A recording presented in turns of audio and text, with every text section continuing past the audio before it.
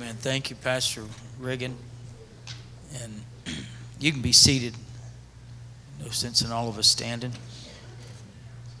And I don't know how long I'll let you sit tonight, but I tell folks at home, some of them should pay me for putting them to sleep.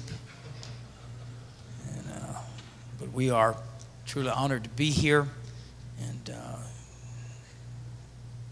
that we would be allowed to participate in this event. And next year, I know it's 20 years, and by the help of God, we'll be here to celebrate with you. And it's a long time. I remember when I thought it was a real long time. Now I don't think it's all that long. But it is a remarkable thing if you know anything about how churches function, operate. It is rare that somebody spends most of their life pouring themselves into the work of God in a single location.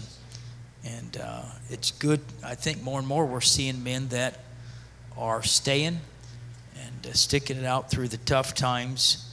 And I believe that's why some churches never get where God wants them to be, because they don't stick it out through the tough times. And they have to start all over again. And I appreciate your pastor and his leadership. And I guess he's the apostle to Zimbabwe. And when you're taking truth somewhere, you are an apostle. And I was thinking about this, and I may talk along these lines throughout this week, but he's not over there fellowshipping with Trinitarians. He's converting them.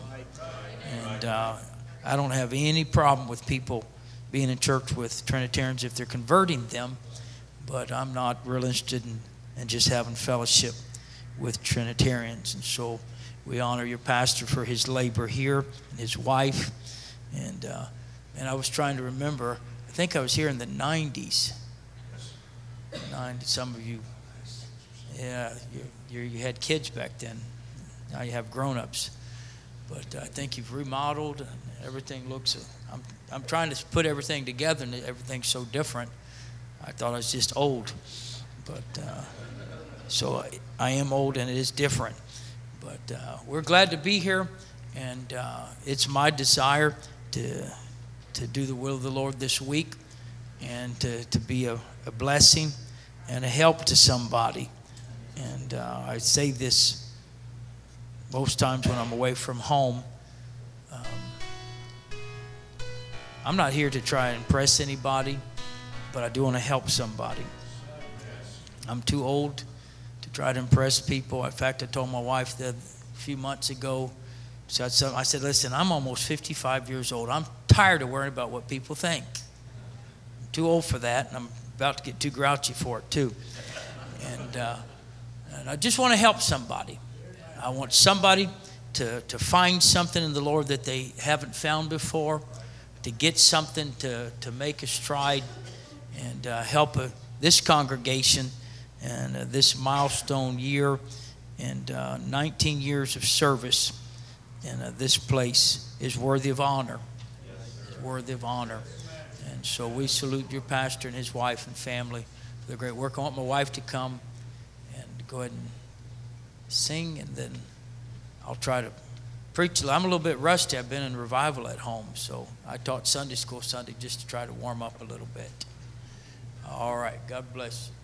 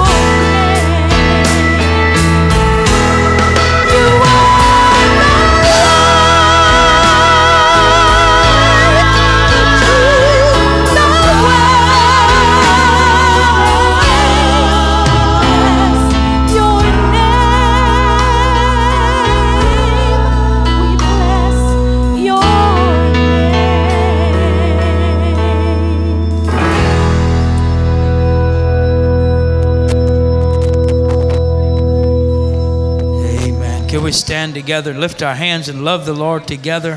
Thankful for the faithfulness of the Lord today. God, I worship you. I love you today. I thank you, Lord. I thank you, Lord. Hallelujah. Hallelujah. You are worthy. Amen. It's a privilege to serve the Lord.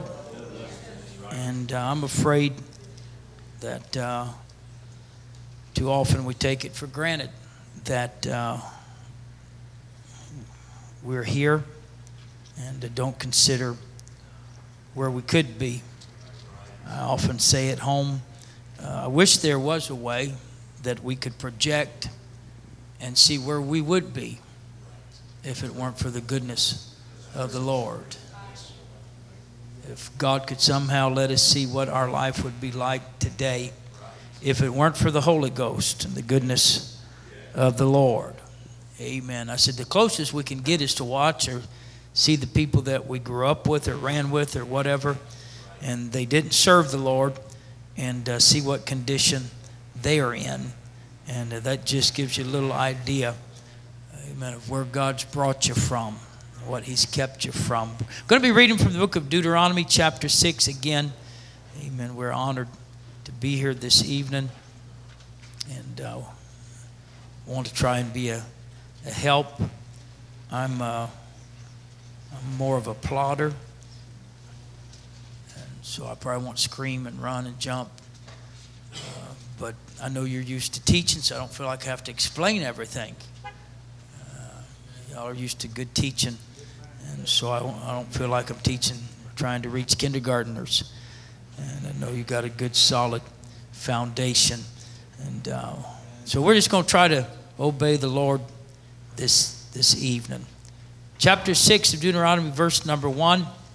Now these are the commandments, the statutes, and the judgments which the Lord your God commanded to teach you, that ye might do them in the land whither you go to possess it, that thou mightest fear the Lord thy God, to keep all his statutes and his commandments, which I command thee, thou and thy son and thy son's son, all the days of thy life, and that thy days may be prolonged. Hear ye therefore, O Israel, and observe to do it, that it may be well with thee, and that ye may increase mightily, as the Lord God of thy fathers hath promised thee, in the land that floweth with milk and honey. Hear, O Israel, the Lord our God is one Lord. Thou shalt love the Lord thy God with all thine heart, with all thy soul, with all thy might. And these words which I command thee this day shall be in thine heart, and thou shalt teach them diligently unto thy children, shalt talk of them when thou sittest in thine house, when thou walkest by the way, and when thou liest down, and when thou risest up. And thou shalt bind them for a sign upon thine hand, and they shall be as frontlets between thine eyes.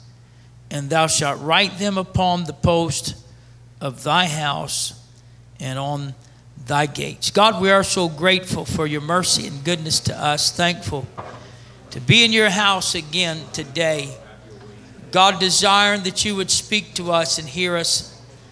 God, help us tonight. I pray your anointing upon all of us tonight, that your word could talk to us. And God, I especially pray that you would help me this evening to be a blessing to this congregation, to this pastor. And God, I ask your help and anointing right now in the name of Jesus. And everybody said amen. Amen. Amen. You can be seated. Amen. I want to talk to us this evening about establishing boundaries. Establishing boundaries. And it may all change tomorrow, but right now I feel a continuity of direction for my time here, and I know how God works. Tomorrow night I may think that I'm going to preach along the same lines for the rest of my life, and tomorrow God will change my mind. And But I feel like God wants to just talk to us about some basic things, foundational things. And we cannot underestimate the importance of the influence of doctrine. That we've read, Hear, O Israel, the Lord our God is one Lord, is the foundation for everything that we believe. If we don't understand God, His nature, His essence, even we really don't have a platform to move forward in religion or the worship of God. In fact, Jesus told the woman at the well of Samaria, you worship you know not what. You don't even know what you're doing because you don't have a revelation. You don't understand some things.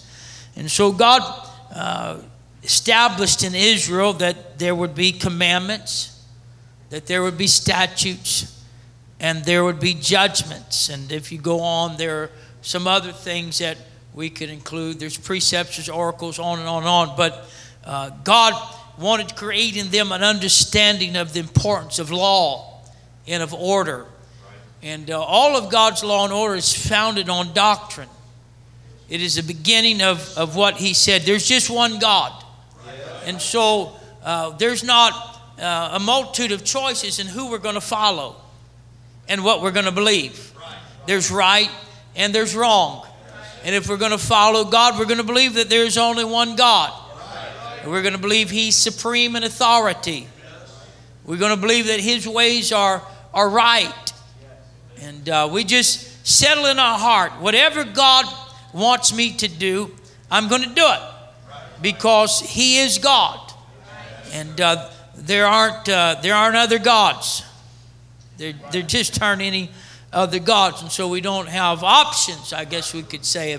Well, if I don't serve God, I'll serve Rimmon or whoever. But there's only one God. We understand that here this evening. And so as we are on our Christian journey, we've got to understand if I'm going to serve Him, all of His commandments matter. All of His statutes matter. And all of His judgments matter. And there are things that we are taught that are based on these foundational laws and principles that we have to realize they're not optional. They're not variable. There are some things that there are no variations to. And it is our doctrine, our teaching, teaching is doctrine, that establishes our boundaries. It's important that we have boundaries. I guess James Dobson has more or less disappeared. I haven't heard a lot from him lately, but in one of his books and some of his teaching, he talked about children push to find out where the boundaries are. And when they find out there are boundaries, they feel secure. It makes them feel better within. They may not like how you deal with them approaching the boundary, but inside, it gives them a sense of security and safety. And so it really shouldn't be any better or different for us as adults because most of us are a lot smarter than kids. I'm not sure in my church. I got some, I think their kids are a whole lot brighter than their parents. And maybe they've got switched to the hospital or something. That's all I can figure. But if kids can understand, I need to find the boundaries and realize there's safety and security. I'm not supposed to go outside these boundaries, and there's things that are not going to be allowed to come inside these boundaries. We are a country of boundaries. Boundaries. Where I live, everybody likes a boundary. You like a nice high fence and a nice gate with a lock on it to let people know you're not welcome here. You don't belong here. I live kind of out in, I guess, the country, as much as you can be in the country of Miami. And I decided recently I was going to put no trespassing signs on my property. I thought as a pastor it'd be better than, we shoot looters or, we shoot trespassers. I thought I'd start out very nice with it. I had thought about shooting the signs and saying, this is 200 yards from my house. This is what's going to happen to you. But I want to start out a little more mellow than that. But I wanted to establish Not everybody's welcome here. If I don't open the gate for you, if I don't allow you in, you're not welcome here. We did a little study on the laws in our area, and because of some situations we had at our church, and I talked to the state attorney, and he asked me about having no trespassing signs on our property. I said, yeah, we do. We had to when we were developing the property. And he said, that's good. And I said, so who's a trespasser? He said, you decide that. You're the property owner, and so you decide who the trespasser is. Good. And so we made a little law for our hospitality team at the church that anybody that comes on the property and doesn't come into church is automatically a trespasser. All right. You've come into our land, our property, our boundaries, but you're not participating in what we're doing. You're not here to be a part of the church or of the church service. And so we have some boundaries. I really don't like people coming to my church that don't want to be a part of it, that don't want to participate in it, that are not desiring to become what we are and to become a part of that. And so God established boundaries are important. And the first boundaries are doctrinal boundaries. And it's doctrinal boundaries that we use to establish all of the other boundaries or perimeters that we live within and that we protect. We know, the castle law or doctrine is pretty much universal in the United States. If somebody comes in your house uninvited, they're an intruder, you have the right to defend yourself. We were very fortunate in Florida to have Jeb Bush for our governor for a little while, and he passed a bill, and he allowed you to defend yourself, your family, your property, wherever you are. They call it the Stand Your Ground law. Everybody in America knows Stand Your Ground law now because of one dummy. But we're allowed to, we don't have to run. The old law was you had to run and try to get away. And if you couldn't get away, then once they grabbed you and stabbed you, then you could start defending yourself. But now we can say, I'm not going to give any ground. And so we have the right to stand our ground. Say, I'm not going to let you just steal my truck. I'm not going to let you just mistreat my family or abuse my family or threaten my family. And so laws are good. Laws are good. We all like them until we violate them. We like them to be applied to everybody else. But the laws are for everybody. Even when we come to church, what we teach and what we believe is for everybody. Not just for those we think the pastor he needs to do something about that. Well, what if he did something about the laws you're breaking too? We feel different about when we are approached about our violation of the boundaries. The boundaries. Amen. So he tells Israel, we're going to have laws, statutes. We're going to have all these things. And you're going to have to observe these things. You're going to have to do these things so that it will go well with you in the land that God's promised you that he's going to give you. And then he established, Hear, O Israel, the Lord our God is one Lord. Here's where we're starting at. You got to understand who I am. We don't have a committee. You can't appeal to other authorities. I'm God, and what I say goes. And I'm going to establish some things, and you're going to have to live by them if you want things to go well for you. And so he said, there's only one God. And then he said, you're going to have to love me. It was a commandment. You're going to love me. You want something from me? You're going to have to love me. You want my favor? You're going to have to love me.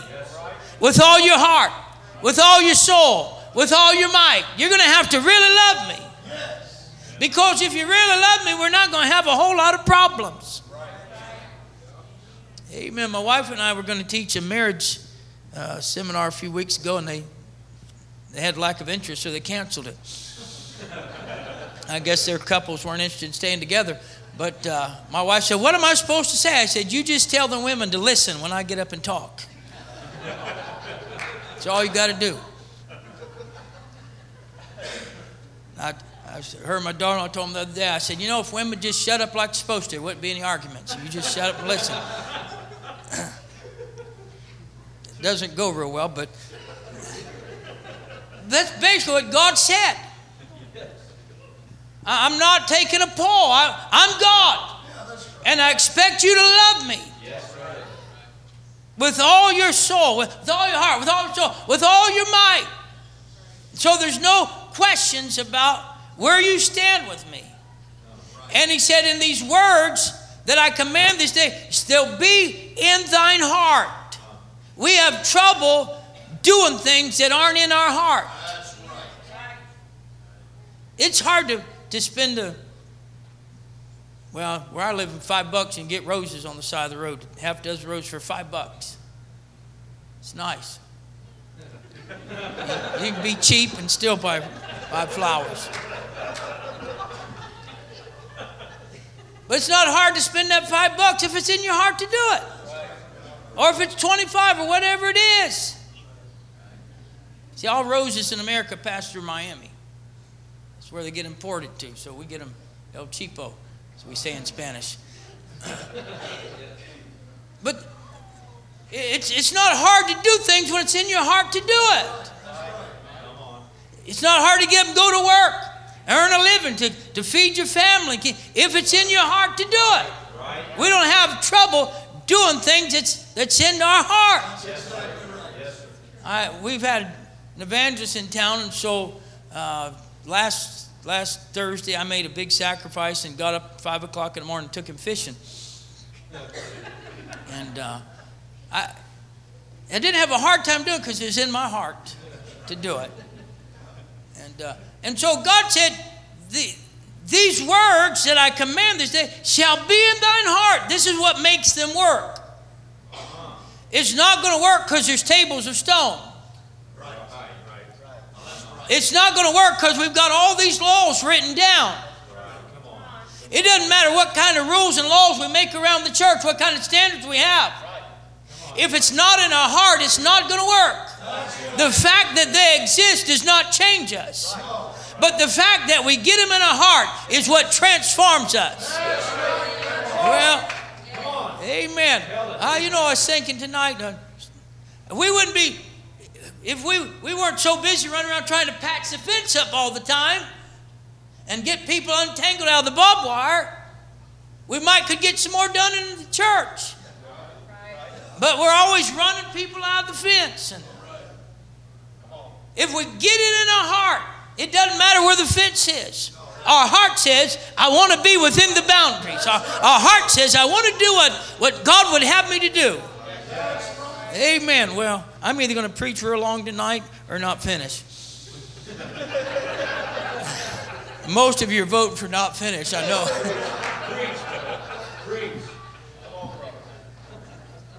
Amen. But here's the whole secret. You got to love me. Yes. And the things that I say, they have to get in your heart.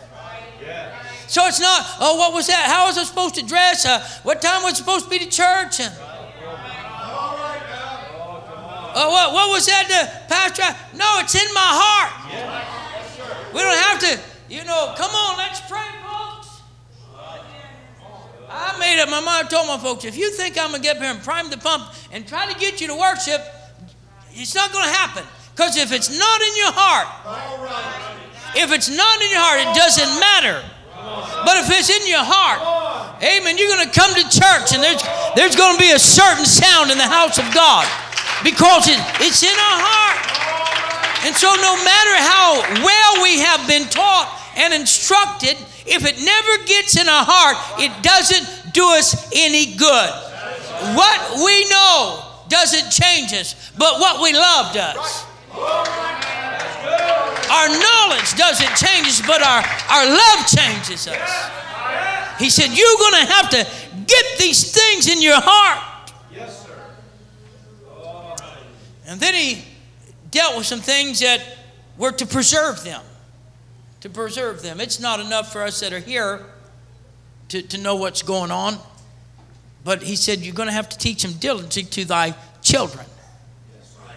If we want this thing to work and to go on, we're going to have to teach them diligently to our children. Repetitive teaching. Teach it again and again and again. Ingrain it into their thinking by repetitive teaching. Over and over and over. I know some of you work jobs, you do the same thing over and over and over and over and over and over and over and over and over. And you don't even have to think about it anymore. I was I like to say meat cutter. Butcher sounds so ugly. But I was a meat cutter for about 10 years. And I worked at bandsaw, and, I lost a little skin here and there. But I just became second nature. Talking to, hey, you go do this, and, run stuff. And after I quit, I still had friends in the business. And so I'd go to buy stuff, and I'd go to cut my own stuff. And it's a whole lot different after several months of being away from that bandsaw, and you pull it on, it starts. Man, I wasn't just zip, zip, zip, zip. I was like, yeah, I remember. I'm missing a little bit of that thumb right there. Sure don't want to lose any fingers right now since I'm not insured. And I'm not supposed to be back here doing this. But because it wasn't part of my daily routine, it became a little harder for me to do, and I was a little more careful about it. It wasn't first nature to me. I could still, all the stuff's right here. It's still here. This part here, just, I'm not that my motor skills are going, but it's not something I do every day now. I'm not as fast. I was telling my church, I was the fastest meat cutter in the world. And back in the day. But now I don't do that anymore. And so it's a struggle. It's a little harder to do things when it's not a habit. Yes, sir. And so I said, you got to teach this diligently to your children, not haphazardly. They don't need to just hear it at Sunday school. He said they need to hear it in the morning. They need to hear it during the day. They need to hear it in the evening. They need to hear it when you're walking down the road. Amen. They need to see it on the doorpost. They need to see it on the gates. It needs to be over and over and over. Amen. Being imprinted into their mind. Ingrain it into their thinking. So that's how you think. Amen.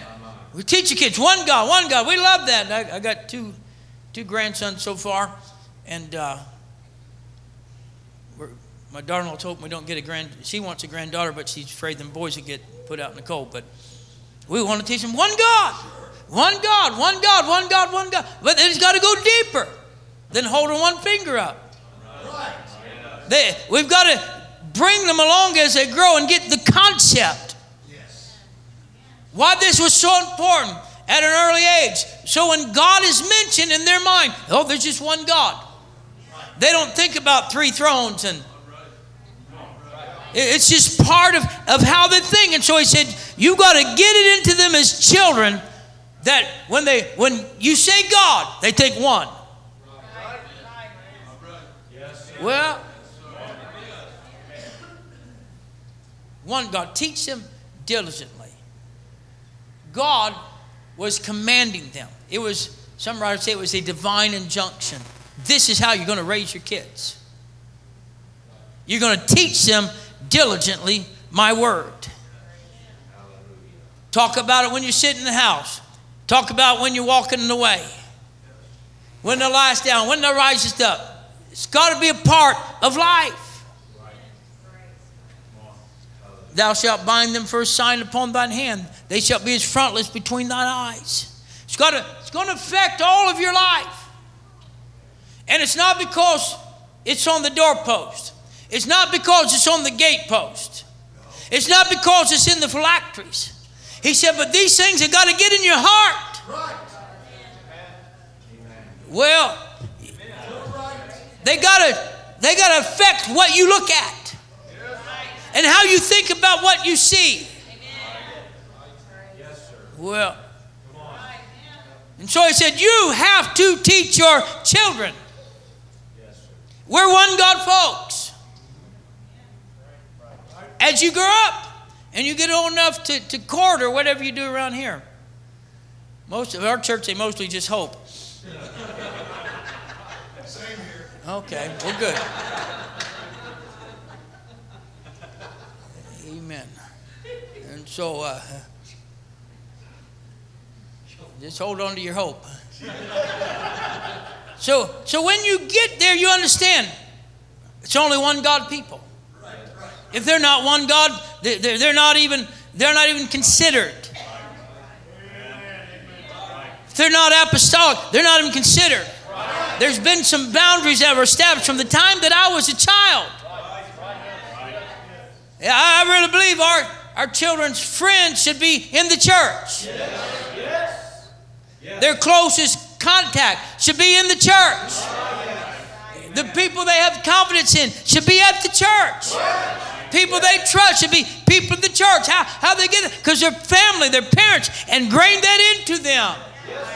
Amen. This is not just a place we go a few times a week. This is our family. This is a house of God. These are people that we worship with, that we pray with. Amen. Amen. Proverbs 22:6. I'll try to speed up a little bit here. Train up a child in the way he should go. And when he's old, he will not depart from it. Some writers say this speaks of a generational responsibility. That those of us that have children have a responsibility to make sure our children are raised right. God told Israel, this is how you raise your children. You raise them, understand there's just one God. And you raise them, understand that God has some laws. That God has some precepts, some statutes, some ordinances. And they're not just things written on tables of stone or on parchment paper, but these are things you got to get in your heart. And you got to love your God, and you got to love what your God is. And you got to love the way your God expects you to live. Well, and so he said, you've got a responsibility to the next generation. To train them up. To discipline or disciple them. To help them understand this is how we live. This is how we live. If you get it all the meaning, it literally meant to put something in the mouth that calls them to taste it. I believe our children need to get a taste for the Word of God. We like most churches, we make our Sunday school kids learn verses. And I started seeing some of the verses, and so I started something new in our church. I gave them a list of doctrinal scriptures.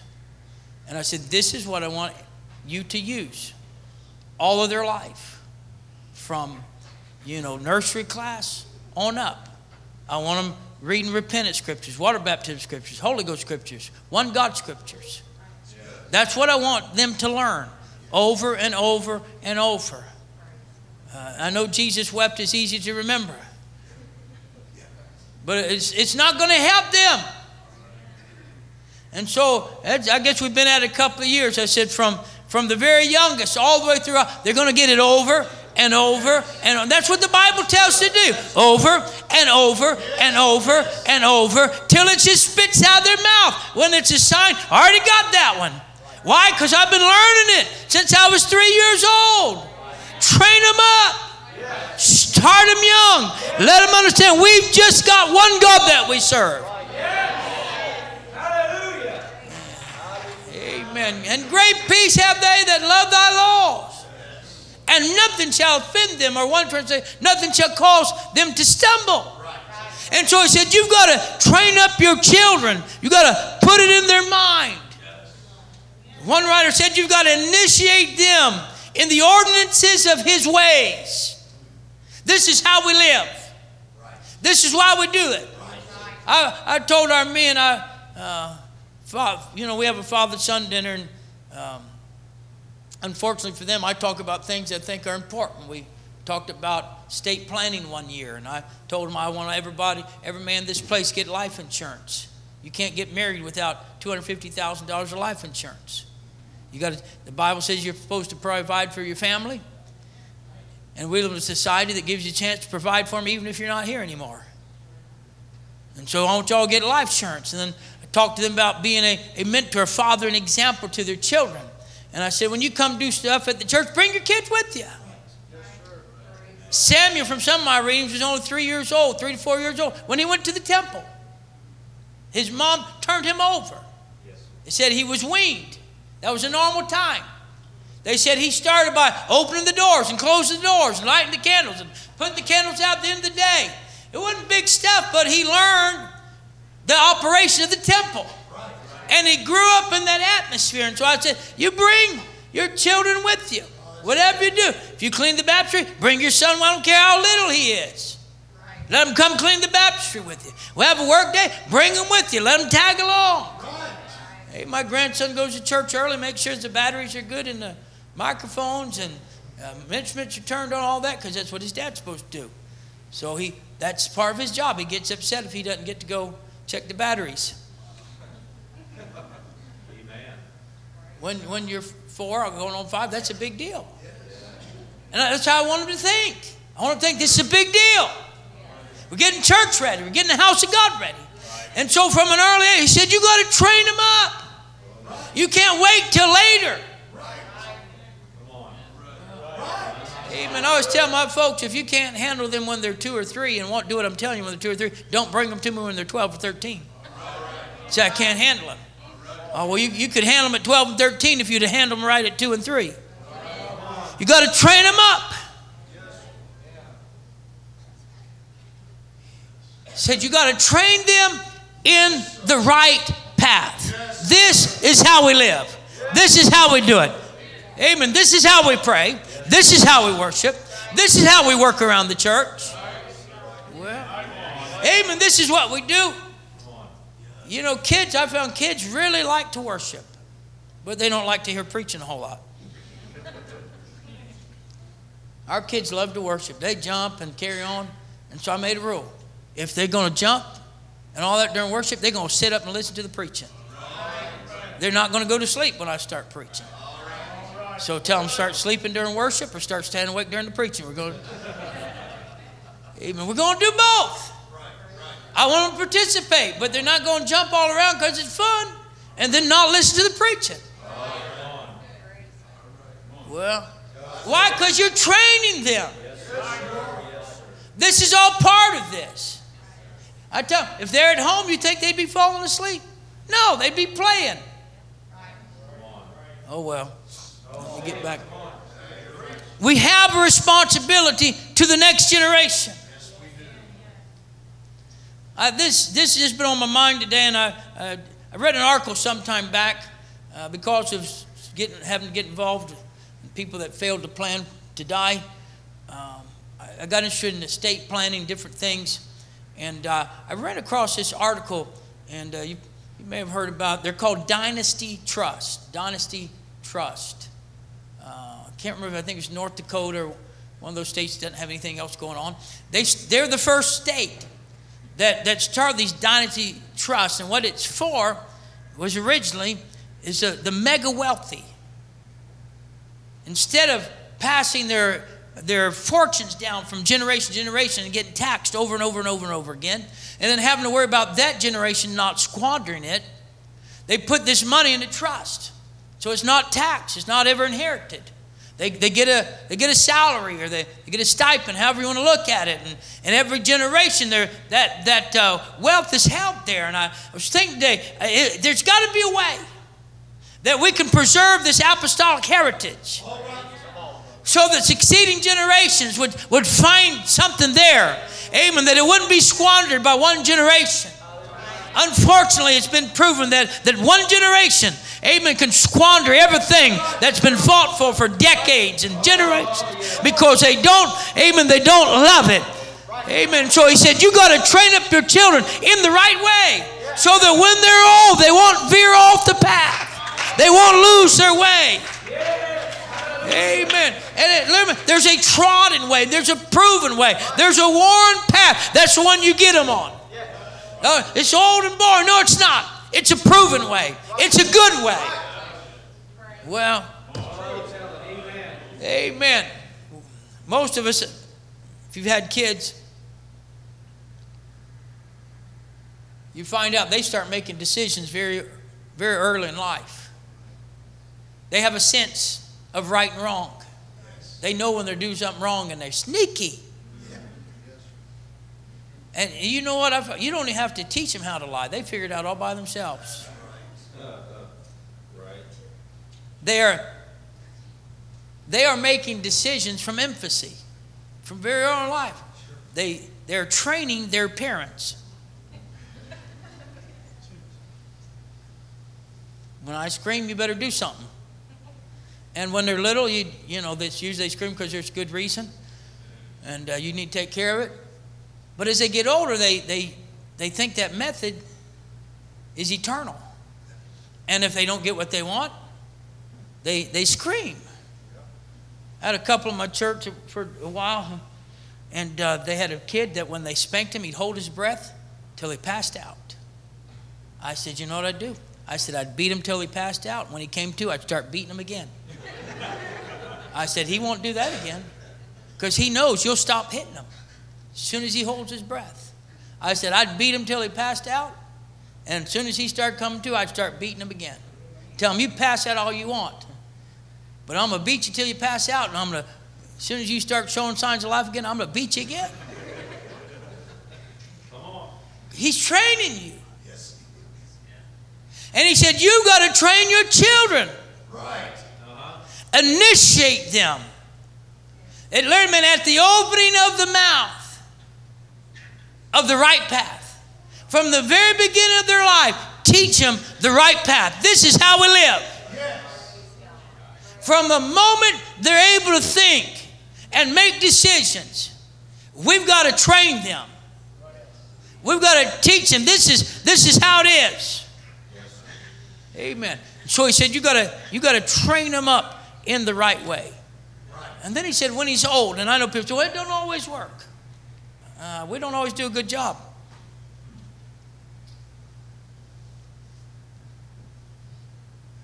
One writer said this, in committing to parents to train their children, God has, in a very important sense, committed to them the formation of their children's future character.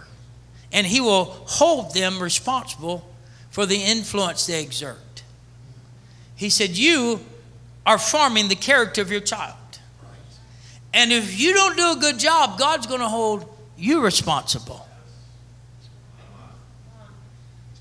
Amen. He said when he gets old, as he grows old, he's not going to leave it. One writer said, good impressions don't wear off. Good impressions. You know, sometimes the method dooms us to failure. Sometimes the way we try to do it dooms us to failure. But the Bible says, train. Train.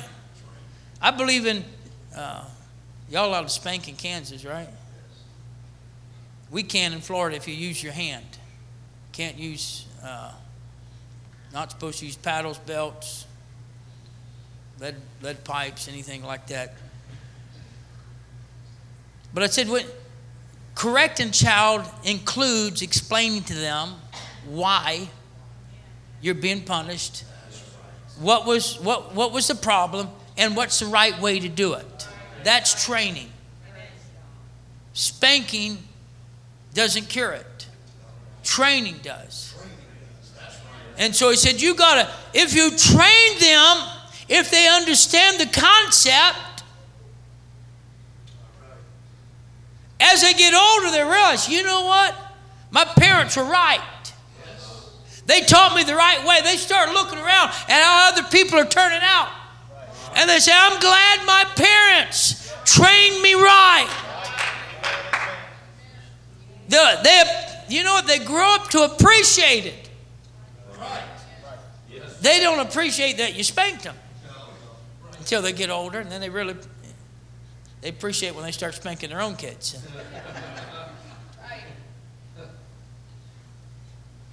Good education, good impressions. They don't wear off. And so one writer said this verse, train up a child, teaches the concept of assurance of habit. If you make this a habit for them, I tell my folks, never